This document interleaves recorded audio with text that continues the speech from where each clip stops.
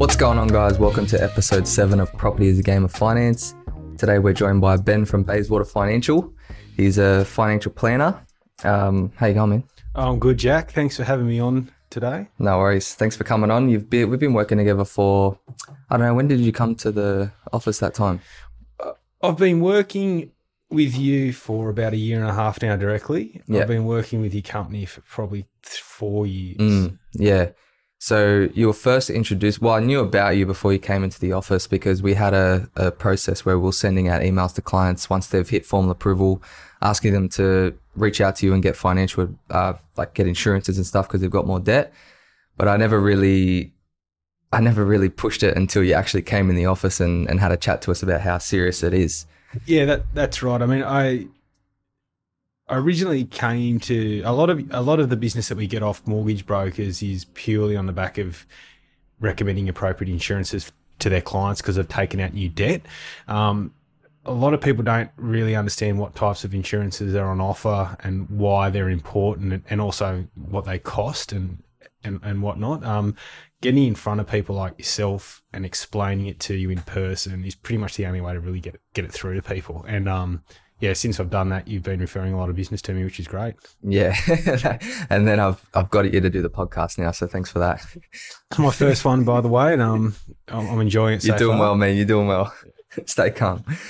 So you're a part owner of Bayswater Financial, right? Yeah, that's right. So Bayswater Financial is a financial planning company. We've been around for about 5 years now. Me and two friends got together and we started our own company. We've all worked in the financial services industry for probably over 10 years each. It's me, myself, Christopher Hall and Bay District.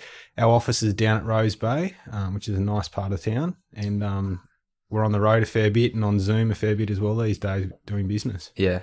So how many aspects of the business are there in the financial planning business? That's a good question. Because you specialise in insurance. Yeah. So we tend to focus on insurance advice, which is personal advice these days. We're also licensed to give advice around superannuation, retirement planning, and strategic financial planning. So, investment advice, asset advice, budgeting and cash flow management. But as I was telling one of your colleagues before the podcast started, most people come to an advisor with a specific issue or something specific they want to sort out. And we tend to focus on that and give them advice around that area. Yeah. Yeah. So, I mean, insurance is I've said it on previous podcasts before, insurance is one of the biggest risk mitigations when someone's buying property, investing in property. Cash flow, I mean, a cash buffer is another one. I mean, because if you can't work or something happens when you lose your income and you've got all these loans that you're supposed to pay off and you don't have insurance, you're kind of screwed, right? Okay, so we're going to talk about the importance of having insurance. Let's do that. It's a good thing. So most people, when they buy an investment property or buy their home, take out debt to do that. Most people don't turn up to an auction and go, here's $1 million cash, or buy the house for $1 million. They go to a bank, a lender, someone like you, Jack, and they borrow the money. Now, if something was to happen to them after they took out the debt and they were to pass away, if they had dependents, like a partner who was dependent or children or anyone who's financially dependent on them, who's there to service the debt now? No one. So the life insurance policy can, cover the debt. So there's no debts or obligations left for the dependents.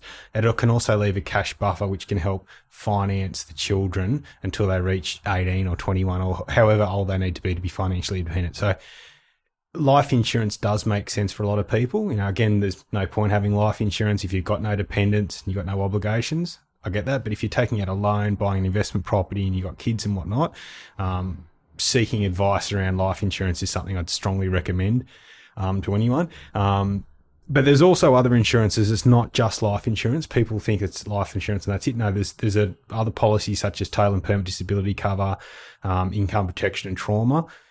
The income, I won't talk too much about TPD and trauma now because it's a fair bit in it, but income protection is something where most people who live in Sydney, who work, their cost of living's gone through the roof.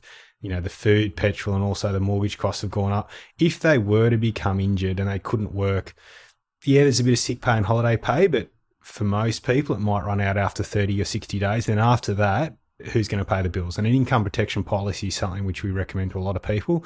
It helps cover the cost of living until a doctor says, you're right to go back to work. And it can be on the grounds of, physical and mental reasons why they can't work. And unfortunately, bad things happen to good people, and having insurances in place just means that they're covered if it does happen to them. Yeah. I mean, life insurance is probably the only one I wouldn't get because you're dead anyways. It doesn't really matter, right? Nah, just joking. I have a kid on the way. I think that will change. It'll change very, very quickly, and also your life is going to change very, very quickly, Jack. Yeah, look forward to it. No, I just got approved for a unit upstairs, so my to and from work distance is like a minute. Yeah, nice one.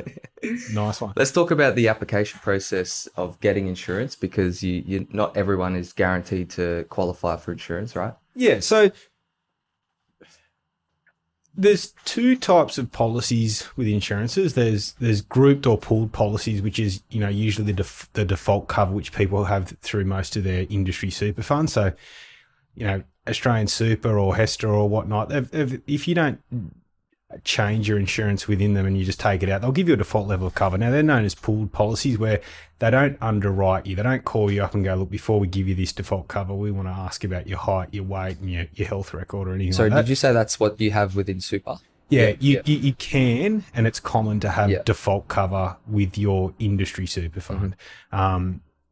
It's something that they give to you automatically, where unless you opt out of it, and most people have it. Now, that level of cover, as you know, Jack, as I've talked in the past, is usually inadequate if you've taken out $1 million loan in Sydney, because it's usually a couple of $100,000 and it's not underwritten, and there's could be exclusions for mental health and other things. So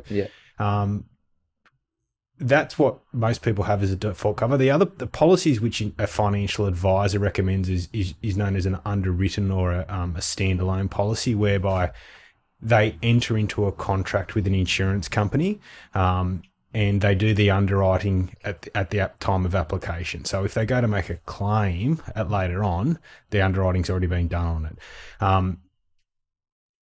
It's not people have got a big conception about insurance companies where they think that they're just going to get cover straight away when they apply. The insurance company will ask you about your health. So one of the issues that we see as an advisor is we get a lot of older people who call us up and say, oh, Ben, I want to take out life insurance. Yeah, cool. And I say, okay, how old are you? I'm 55. Okay. Oh, the cost is going to be a couple of $1,000. Oh, no problems. The reason why they're saying that is because they've had health issues in the past. They've had friends who've passed away from it or whatever. And when they go to get underwritten, they might actually got a higher chance of getting knocked back as you get older than if you take out insurances when you're younger. Now, the reason for that is when you get older, you get a bit of wear and tear. You might have a health history of diabetes or have had cancer in the past or whatnot, and they may get knocked back by the insurance company. So they won't take any money. They'll do an assessment and an application where they'll go through your health history, and then they may knock you back. With the younger people, it's a lot harder for us as advisors to try and get them on board, because when you're young, you think you're bulletproof, you've got no health issues. Why would I take out insurances? None of my friends have died.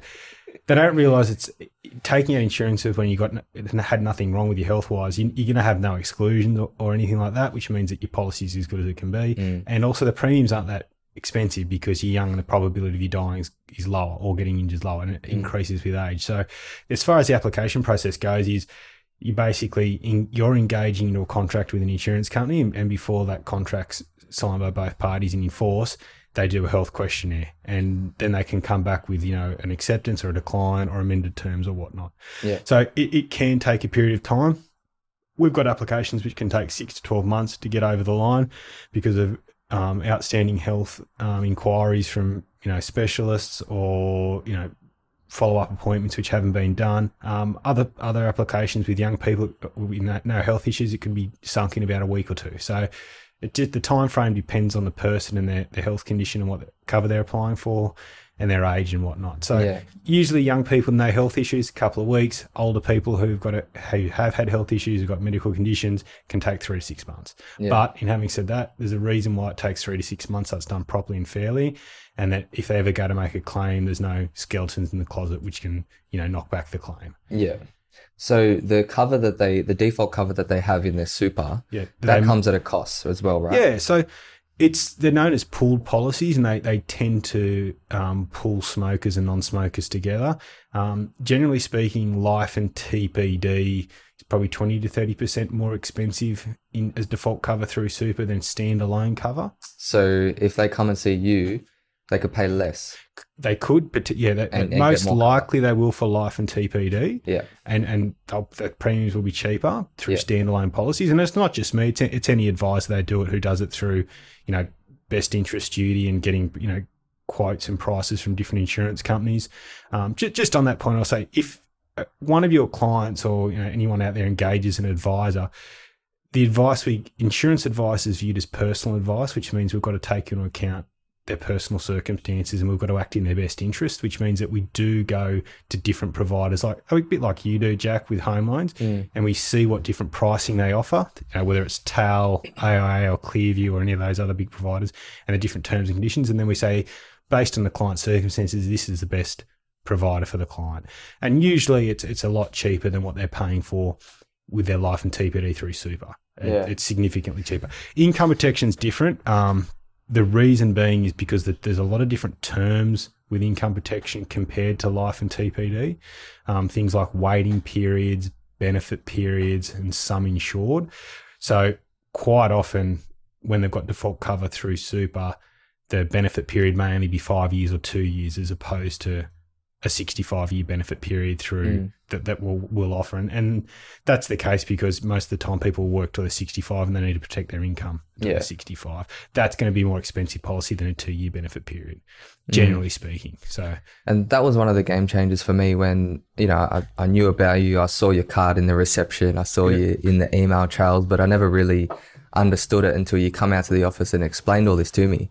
And as soon as that happened, I was, talking to my clients actively about it, especially, some people are trying to push themselves a lot in, trying to buy properties, trying to get as much debt as they can. And they don't realize that sometimes shit can go bad. And just to have someone like you and it's really simple as well. Like what you said, you could save the money and get them better cover. And they don't even have the adequate cover to cover what they have. Yeah, and the way I explain it is, hopefully you never claim on it. Hopefully it's just a couple of $1,000 a year that you pay that you never claim on. But if something does happen, like you do have a heart attack or a stroke, you can't work for a couple of years. It's a big difference having 10 grand a month coming in or 5 grand a month coming in through an income protection policy as opposed to nothing. That changes your life. That means the wheels don't fall off the bus. You can still pay the mortgage. You can still put food on the table. It's the same thing with having life insurance. Might cost you a couple $100 a year, a couple $1,000 a year if you're older, but if you were to pass away, that $1 million going to a beneficiary changes their life as opposed to not having it. So it's well and truly worth it. Like I said, you're not going to get recommended policies through an advisor unless it's in your best interest to take them out. Yeah. Whether you take them out or not, it's up to you at the end of the day, but what gets recommended to them through any advisor in the country now is in their best interest to take out. So what about income protection? Like, how does that work? Because if, say, someone's 30 years old and they've got 3 investment properties and they get injured at work, how does that work? Do they come back to you or do they go directly to the insurance company? Okay, yeah, good question. So it's the income protection policy. It doesn't matter what they've got, how many properties they've got. It's just basically, if a doctor says that you can't perform your job, whether it's because of a physical condition or a mental condition, you can't go to work. Yep. Once the wait period's been hit, you will get paid out that monthly payment. That monthly payment will continue until a doctor says, you're right to go back to work, or you hit the benefit period, whether it's 5 years or to 65 years of age. Yeah. On your point about, an example, and, this is just general advice, I'm not giving personal advice on a specific example, but someone's got a couple of investment properties. Yeah. We're heavily compliant, and it just continues to be more compliant. But, one of your clients, for example, someone who's got their own home in Sydney, they've got a bit of debt on that, and they've got an investment property, 1 or 2 investment properties and a couple of young kids. The investment property might be neutrally geared on the assumption that the person's paying tax and is earning an income. The moment they're not paying tax and not earning an income, there's no negative gearing because they're not they're not losing the money in Yeah. tax. So all of a sudden, that neutrally geared investment property becomes a burn in the back pocket, but there's no money coming in because the person's injured. So it's a double whammy to what normally occurs. So definitely income protection for someone in that scenario is something that we'd recommend. Yeah. And I mean, there is still opportunity for someone to get a loan if they've got income protection, as long as it's on the way, all the way to retirement. I've had clients come to me in the past where they're on a policy all the way up until retirement. Yeah. There's a lender that'll give them a loan, like if they need a refinance or even if they want to purchase. So just because they've stopped working and they think their life's over, they're not going to invest anymore. If they've got the right cover, they can keep going or hold on to it for long enough to where they can sell, because at the time that they get injured or something might not be the right time. Could be a bad time for them to sell. But yeah, that's good, man. What do we got here? Yeah, so I want to talk about the Royal Commission and how that affected you and affected mortgage brokers as well. Yeah. So were you in the game before the Royal Commission? I started financial planning in 2014. So the Royal Commission was just kicking off a year or two after that. It was a long process, the Royal Commission. There was a lot of good things that came out of it in regards to reshaping the industry. But there was a lot. How so? Like, what was it like before it and then after it? What were the changes that were made? Well, a lot. That's the first thing.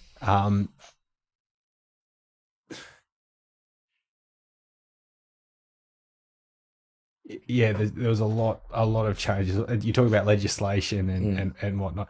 It got rid of a lot of the conflicted remuneration and a lot of the advice which wasn't in the client's best interest to take out. After the Royal Commission, the whole concept of best interest duty was a big thing, to act in the client's best interest for all advice and looking at them holistically. And I think the industry's been better for that. Yeah. Yeah. So I actually got into broking around exactly when I started hearing Royal Commission. Yeah. And I was like early 20s, man. I had no idea what was going on. And the broker that was getting me into it was telling me like, oh, like all this shit. Like they had no idea what was going on. Like looking back at it now, I don't think it was, I'm sure like he's still in the game. We're all good still. We figured it out. But at the time it was happening, it was probably the worst time for me to get into it. Look, I think, further to what I said before, from a business owner's perspective, whenever you've got Royal Commissions or regulatory changes going on in the industry, it's a lot of uncertainty that surrounds your business, and you don't know if it's worthwhile staying in the industry because there's a lot of stuff that's up in the air. There's a lot of stuff that's being proposed by politicians. There was an election recently, as everyone knows, and the Liberal Party got kicked out and the Labor Party got voted in. Now, their policies were different to the Liberal Party's policies 3 years ago. However, recently they've changed to be similar. So there's a lot of stress that comes with all that, not knowing what's going to happen if a new political party gets in, not knowing how it's going to affect your business. And one of the downsides, in my view, to all the Royal Commission, everything is just the level of compliance and admin and the cost burden to a financial advisor. People don't understand how much compliance goes in behind the scenes when we do recommend something as simple as insurance advice, purely just to meet the regulators and our obligations requirements. And I'm assuming it's the same with you, with your responsible lending criteria. We're doing 1,000 words per application. Yeah, and it's in my view, that's overkill. You reckon? It's overkill. It consumes time and resources, and it doesn't put the client in a better position. I don't believe that, but I'm not the boss. I just get told what to do, and we just follow what the guidelines are. Yeah. You touched on before about the cost of living increasing, and that's coinciding with interest rates. Yeah. Why are interest rates rising now? Okay, so I think what we're going to talk about now is what they're people are talking normalising. about. It's sitting at home at the dinner table at night time. So the first thing the point that stands out for me is I think the cost of living rising is more burdening on the family budget than the rising interest rates. For example, I've got a couple of young kids, I've got a mortgage, and I've got to put food on the table. I notice it more in the weekly shop, the increase, and just the cost of living for goods and services than I do with my mortgage rate going Yeah. up. And I'm on a variable, so Yeah. it's gone up like everyone else's. So how they get the cost of living down is more important than how they control interest rates, as far as I'm concerned. My view on how they get the cost of living down is you've got to increase the supply of energy and you've got to increase the supply of food. Two things which Australia's got pretty much an unlimited amount of. So I can't see why our cost of living for those two things are going through the roof, and it flows onto everything else. So that's the one thing. They've got to control that. That's nuclear energy, mate. Yeah, well, it's just getting more supply of everything. And we've got supply of everything. We've got supply of fossil fuels. We've got supply of the sun shines in Australia quite a bit. So if you want to go down that path, go down that path. I'm not saying which way to go down, but I'm saying we've got a lot of everything. Yeah. So I don't understand why we're paying so much for everything. Food-wise as well, we should be the food bowl of the whole of Southeast Asia. So I don't understand why food prices are going through the roof. Interest rates, why are they raising interest rates now? Well, they're the same as what they were 2019 pre-COVID. So it's normalizing, right? Yeah. Look, interest rates are a part of monetary policy, and the government, central banks around the world are going, okay, well, we've got rising inflation. How do you fight rising inflation? You raise interest rates. It's the only tool they've got, apart from reining in spending, which is fiscal policy, which they're not going to do. So they're going to raise rates. Now, we've got higher inflation. Central banks think if I raise the interest rates, that'll bring down inflation, problem solved. Now, I don't think that's the case because as we talked about, the rising cost of living and the inflation side of things, it's all supply issues. So unless they fix the supply side of things, I don't think it's going to get down the cost of living by raising rates.